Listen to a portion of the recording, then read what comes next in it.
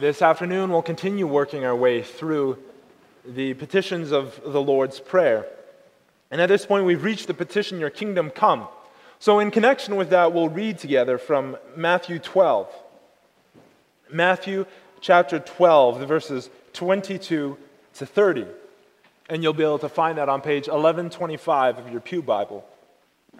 Matthew 12, verses 22 to 30. Then one was brought to him being Jesus, who was demon-possessed, blind and mute.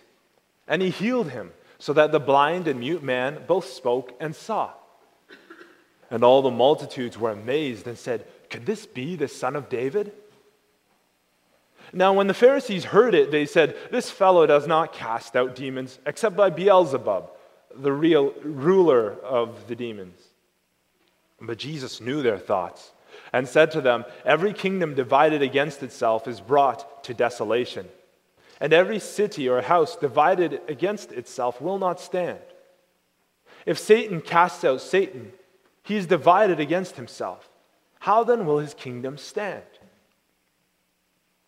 And if I cast out demons by Beelzebub, by whom do your sons cast them out? Therefore they shall be your judges. But if I cast out demons by the Spirit of God, surely the kingdom of God has come upon you.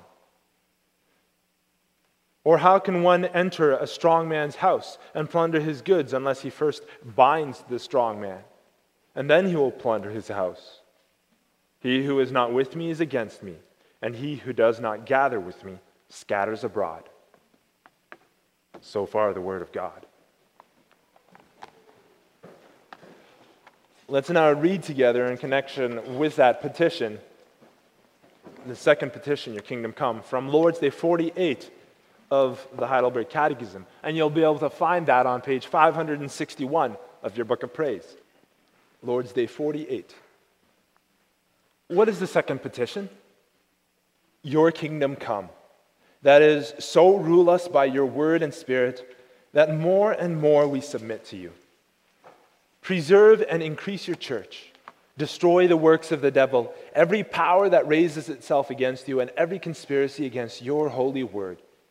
Do all this until the fullness of your kingdom comes, wherein you shall be all in all." Beloved congregation of our Lord Jesus Christ, in our passage today, the passage that we read from Matthew 12, we have our Lord Jesus Christ preaching the kingdom more and more urgently as he's been going through the countryside. While it's been unusual for the people, it's also been having an effect. People everywhere are flocking to hear him. They want to learn. But with his increasing popularity, there's an increasing amount of opposition. And this reaches a climax in the remarkable healing of a blind and mute man. There's a stir among the people who are busy listening to him. They hear him proclaiming the kingdom, and they're immediately thinking an earthly kingdom, a messianic earthly kingdom that'll come to overthrow the Romans. So they start whispering among themselves, and they say, "Is this the Son of David? Could this be the Son of David? Is this the Messiah? Does this mean that God's kingdom is going to come in power here in Israel now, today, so that we can throw off the oppression of the Roman yoke?" Shocked by the suggestions of the people, the Pharisees bitterly come to the opposite conclusion. Instead of recognizing Jesus for who he is, their opposition reaches its climax here. Not only do they grumble against him, they have been doing that for some time now, but this time not only do they grumble against him, but they say it's by Beelzebub that he does what he does. They've reached a conclusion. It's by the power of Satan himself that he's able to drive out demons. There could be no other way in their minds. Angry, Jesus says, "How can a kingdom, city, or house stand if it's divided against itself? It can't. How can you say that this is the devil's work when it's so clearly undoing the work that the devil has been doing in this man and in so many other occasions? In these poor people's lives who have been held bondage by him, the kingdom is slowly being revealed. How can you say that's the work of the devil? What you're seeing is the coming of the kingdom of God. With that, we'll be looking at the concept of the kingdom of God this afternoon under the following theme and points: your kingdom come.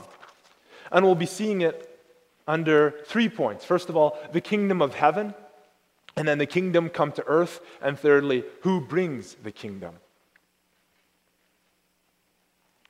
So first of all, with the kingdom of heaven, we need to take back, in order to understand the full scope of what's meant by the kingdom of heaven, we need to take back a step and look at the word kingdom itself. What's exactly meant by the word kingdom? The Greek word for kingdom is basileia. And a kingdom itself is under complete control of the king, the basileus. It's his realm. It's his domain. Today's equivalent might be understood with the phrase, man's home is his castle.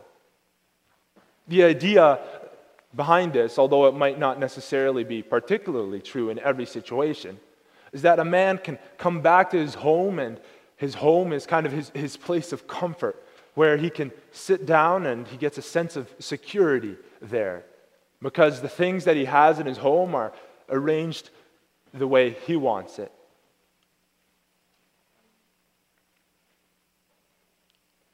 The home gives him that sense of security.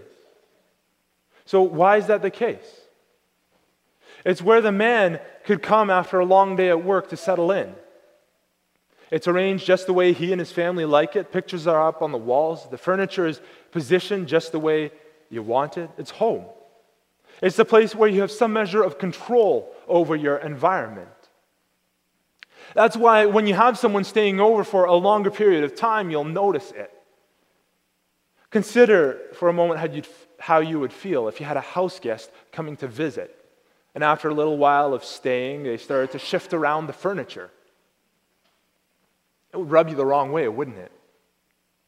It's because it's your kingdom and your home. It's your domain, and you have it arranged just the way you like it. Last time we discussed the Lord's Prayer, we considered the petition, "Hallowed be your name." And if you remember, we talked about the holiness of God, his purity. You might remember us referring back to Isaiah, where the cherubim were crying out, "Holy, holy, holy is the Lord God Almighty." These same cherubim covered their faces in the brightness of God's glory and holiness. No sin could stand in his sight. When we speak about the kingdom of heaven, we're speaking about where God has his domain, where God has things just the way he likes it. In heaven, we're speaking about God's rule. There we have a place of perfection and purity. God's will is perfectly carried out in heaven. And because of that, it's the best possible place to live.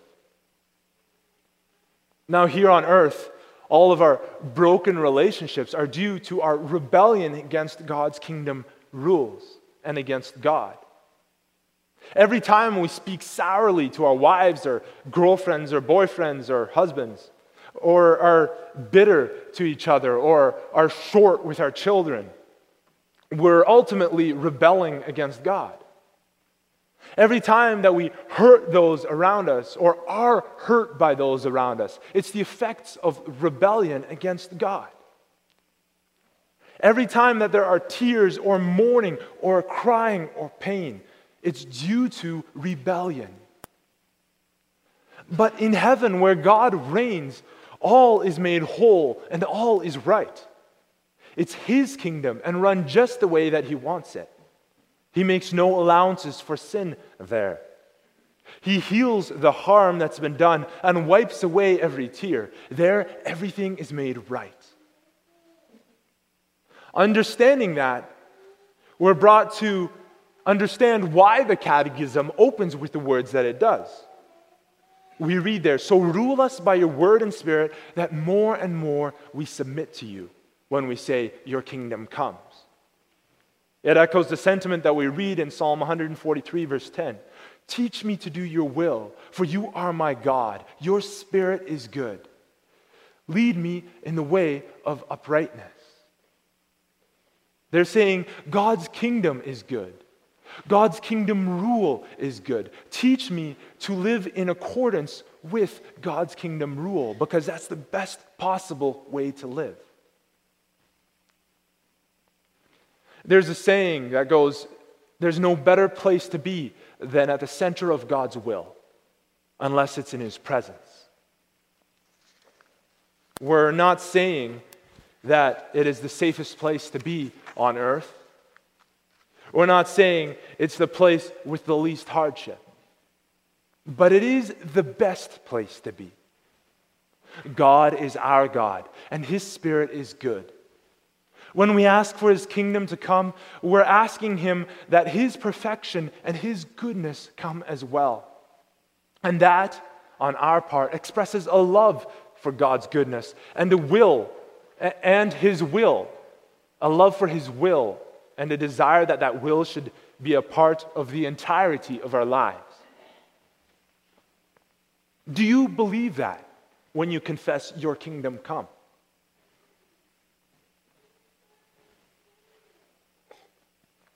Do you love God's goodness, holiness, and will?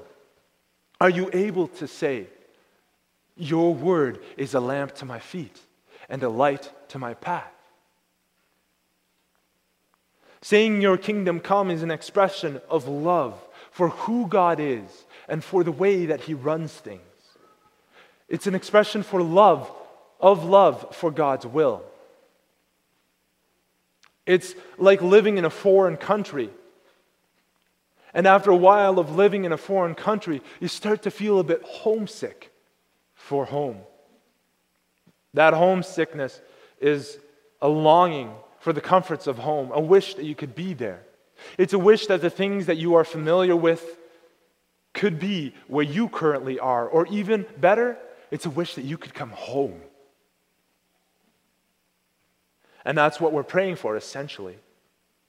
While we can't be home just yet, we're praying that God's kingdom, that we love and care for, and that we know is the only solution for this broken world that could possibly exist, would come in its fullness here on earth. And that's what we'll be discussing in our second point.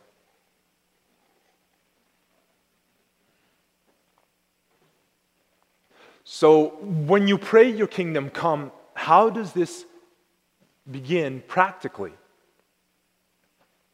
Our Lord Jesus Christ begins this with banishing a demon from a man who is blind and mute. Now, as an aside, some people make the argument that everything back in the day was because of a demon, because they didn't have modern medicine. And so they write off demon possession as simply not being able to explain natural events, natural occurring illnesses or seizures, schizophrenia, or other issues. But here we can see that it's more than that. There are naturally occurring illnesses, certainly, that do present these symptoms. But what do we notice? We read, "Then one was brought to him who was demon-possessed, blind and mute, and he healed him, so that the blind and mute man spoke and saw." Now, Christ has healed muteness and blindness before. He has done it in the past. But in those cases, it was without demonic involvement. You can find examples of this in Matthew 9, verse 29, Matthew 15, verse 30, 20, verse 34, 21, verse 14, and that's just Matthew. You'll find other cases in the other Gospels, and in none of those cases is there a mention of demonic involvement. So this is not just the case of naming something as demon possession because you don't understand it. This was the case of demonic forces being directly involved with someone in front of Jesus. Jesus purified that man. And once that demon was driven out, that man could hear and speak once more. With Jesus Christ, the kingdom begins practically here on earth when he takes steps to challenge the grip that Satan has over this world. Ever since the fall into sin, Satan has had some freedom. We read in 1 Peter 5, verse 8, that he prowls around like a roaring lion, seeking whom he may devour.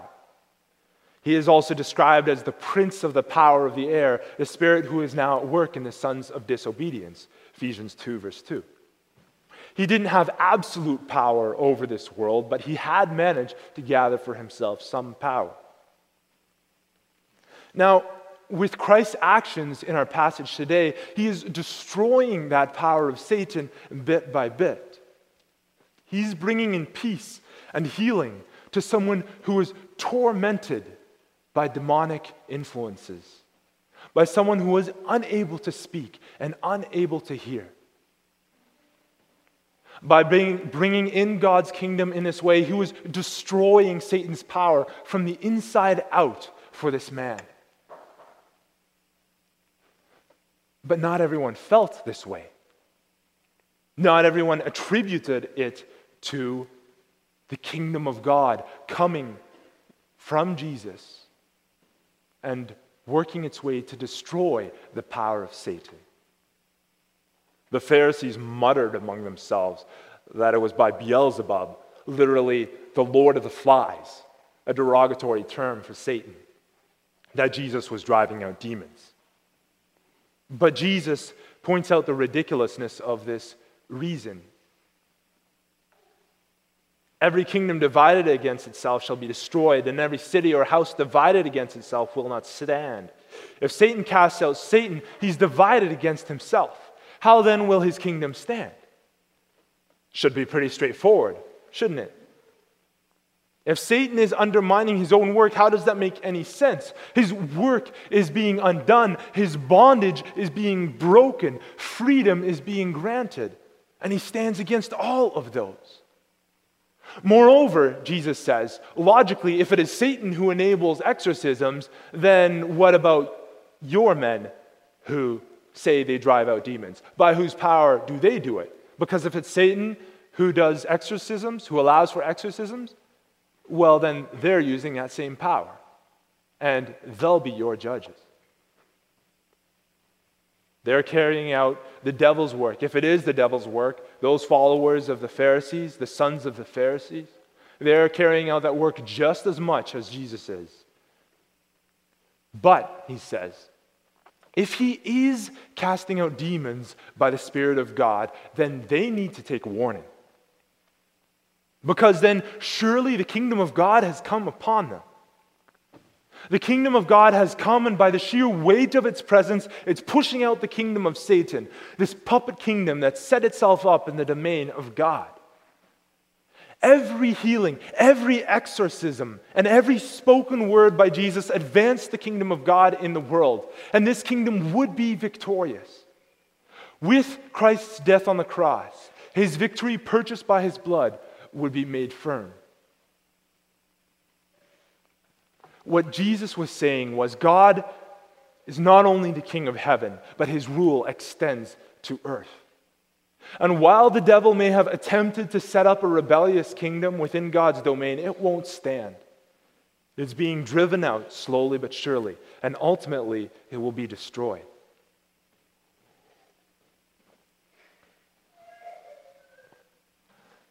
But if that's truly the case, then the immediate follow-up question is, if God is king, and Satan is an upstart ruler trying to maintain a rebel kingdom within God's kingdom, if Satan's kingdom is being defeated, or if it is defeated on the cross, why is God's kingdom not more apparent?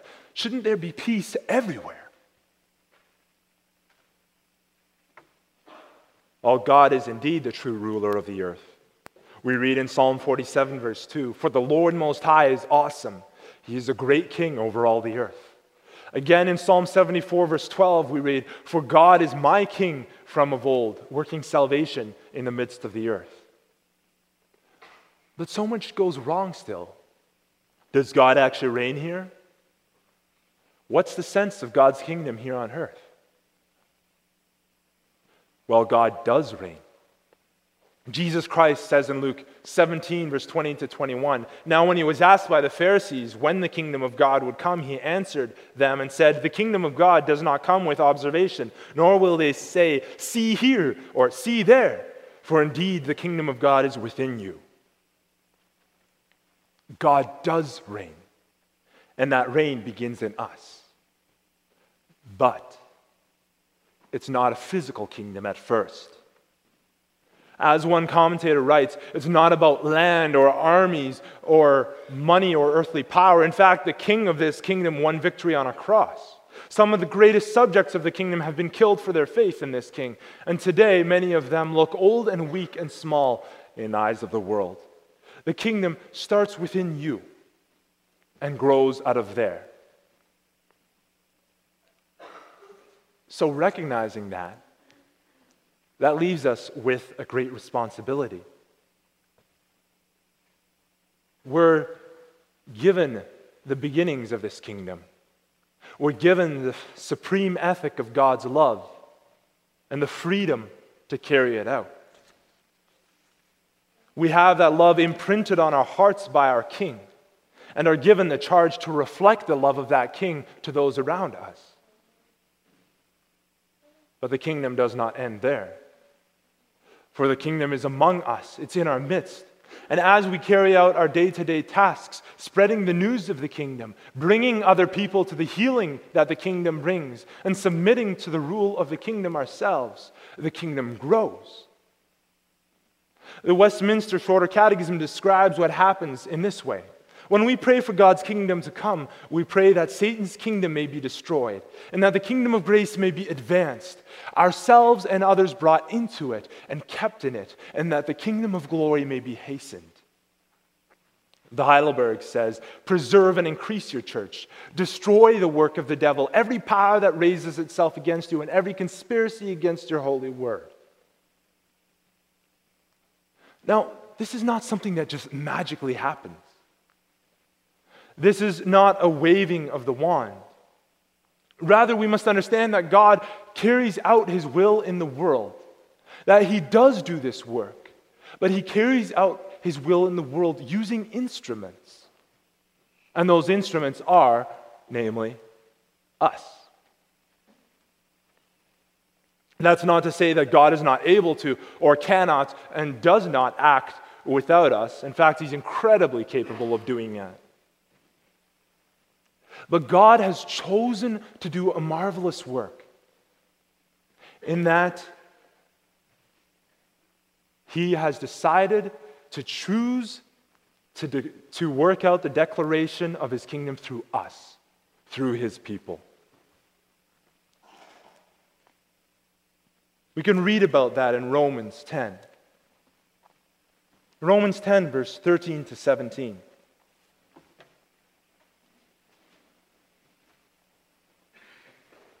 You can find that on page 1303 of your Pew Bible.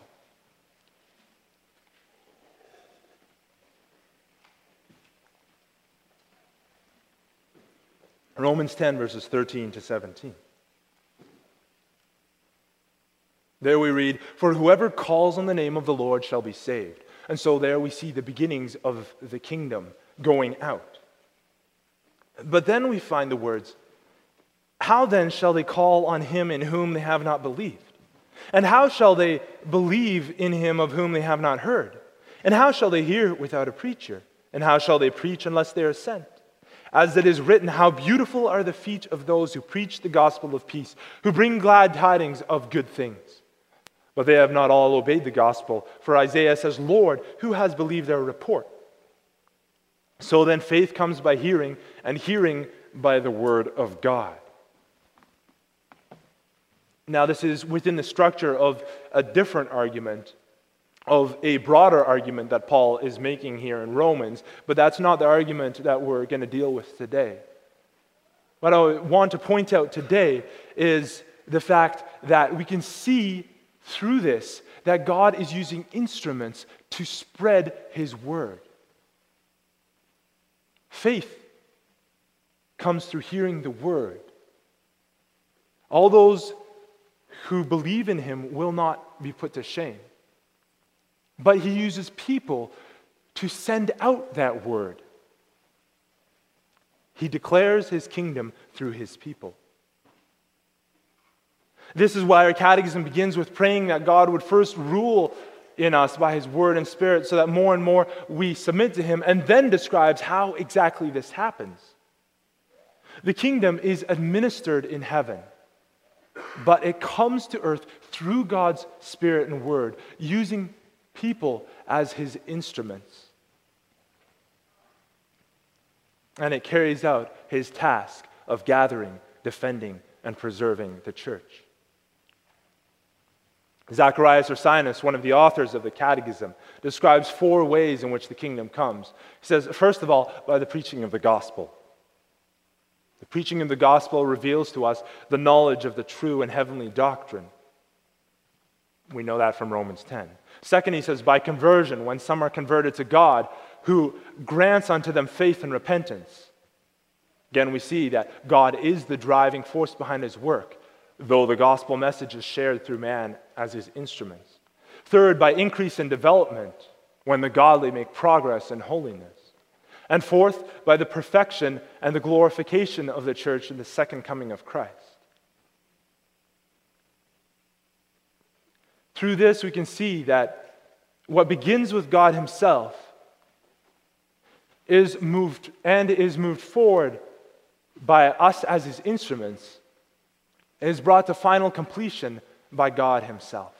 Again. So where does that leave us?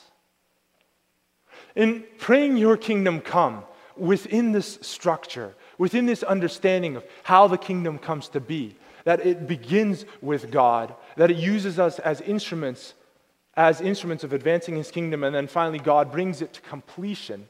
Within that structure, we're called to pray that God would shape and equip us to be the best possible instruments to further the coming of the kingdom.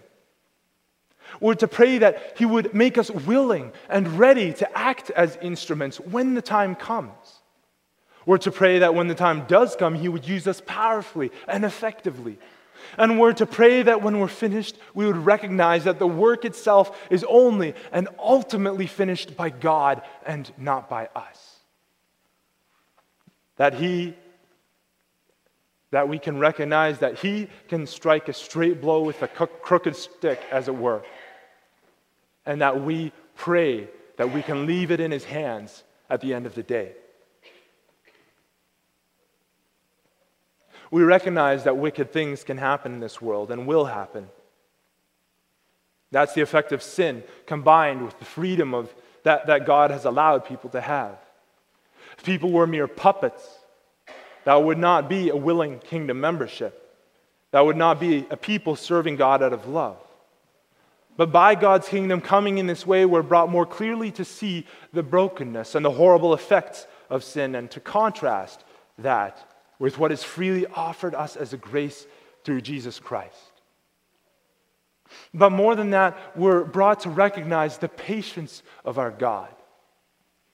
That he doesn't bring down condemnation on the world in this very instant, but that he chooses to withhold his wrath, so that working through his people, he can bring more and more people into his kingdom.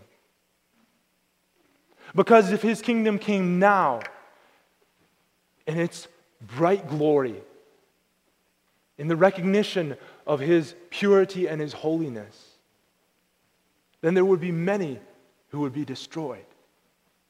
But we recognize God's mercy and his patience in waiting to bring in those who are his.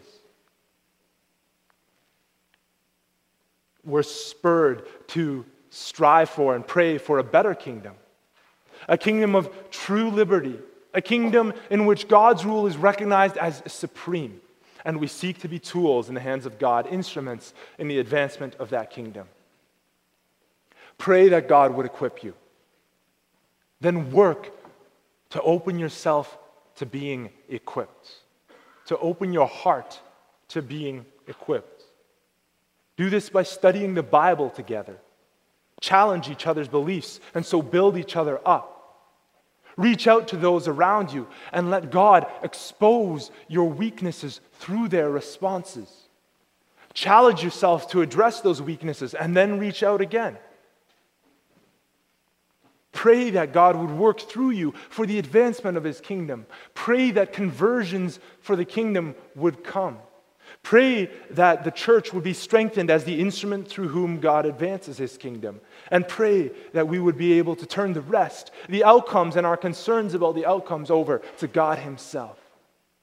Because it is by His strength and according to His plan that this kingdom will be fully established. That this kingdom will be fully established. So I want to turn to see how this kingdom is fully established. I want to turn for a moment to Hebrews chapter 12. It says there, for you have not come, Hebrews chapter 12, verse 18, verse 18, page 1384. For you have not come to the mountain that may be touched and that burned with fire, and to blackness and darkness and tempest, and the sound of a trumpet and the voice of words, so that those who heard it begged that the word should not be spoken to them anymore. He's referring to the Israelites at Mount Sinai here. For they could not endure what was commanded, and if so much as a beast touches the mountain, it shall be stoned or shot with an arrow. And so terrifying was the sight that Moses said, I am exceedingly afraid and trembling. But you, and you have to understand that this is in the context of what Jesus Christ has already done. You have come to Mount Zion and to the city of the living God, the heavenly Jerusalem, to an innumerable company of angels, to the general assembly and the church of the firstborn who are registered in heaven, to God the judge of all, to the spirits of just men made perfect, to Jesus, the mediator of the new covenant, and to the blood of sprinkling that speaks of better things than that of Abel. And then in verse 28, therefore, since we are receiving a kingdom which cannot be shaken, let us have grace, by which we may serve God acceptably with reverence and godly fear, for our God is a consuming fire. There is a kingdom coming. This kingdom will soon be finally and fully established. Now, currently, the kingdom is in an already but not yet phase. An already but not yet phase.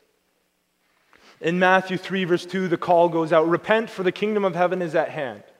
In our passage, Christ says, if I drive out demons, the kingdom has come. Christ himself is described as the first fruits of the great and coming resurrection. And yet the kingdom has not come in its fullness yet. Satan is still called the god of this age, 2 Corinthians 4, verse 4, although his power has effectively been neutered on the cross. And he is still recognized as the prince of the power of the air, the spirit who is now at work in the sons of disobedience, Ephesians 2, verse 2. We as a people still groan as we await the redemption of our bodies, Romans 8, verse 22. One will experience all the goodness that the kingdom has to offer in its fullest measure. But Christ has come. We see that in part. Christ has come. And so through that we have the assurance that we come to Mount Zion, to the city of the living God, the heavenly Jerusalem. Christ has been the victor in the battle on the cross. And he reigns victoriously in heaven. There are battles that are still ongoing, it's true. To my catechism students, I explained it in the way of saying it's like when the Allies stormed the beaches of Normandy on D-Day. It's a common example. The Allies stormed the beaches of Normandy on D-Day, and once they had established a foothold there, once they had established a foothold in Europe, World War II was effectively over. All that was left was to mop up the last resistance, and there was some extreme fighting during that time, but the war was effectively over. The kingdom has come, but it's not yet complete. So during this time, recognizing the victory in which we stand, let us strive towards the completion of that kingdom.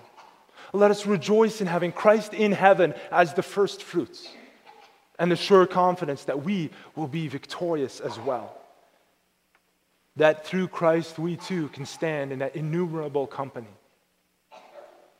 And let us pray, Father, may what's up there in heaven come down here. Let this world experience the fullness of what we already taste in part, that you may be recognized as all in all.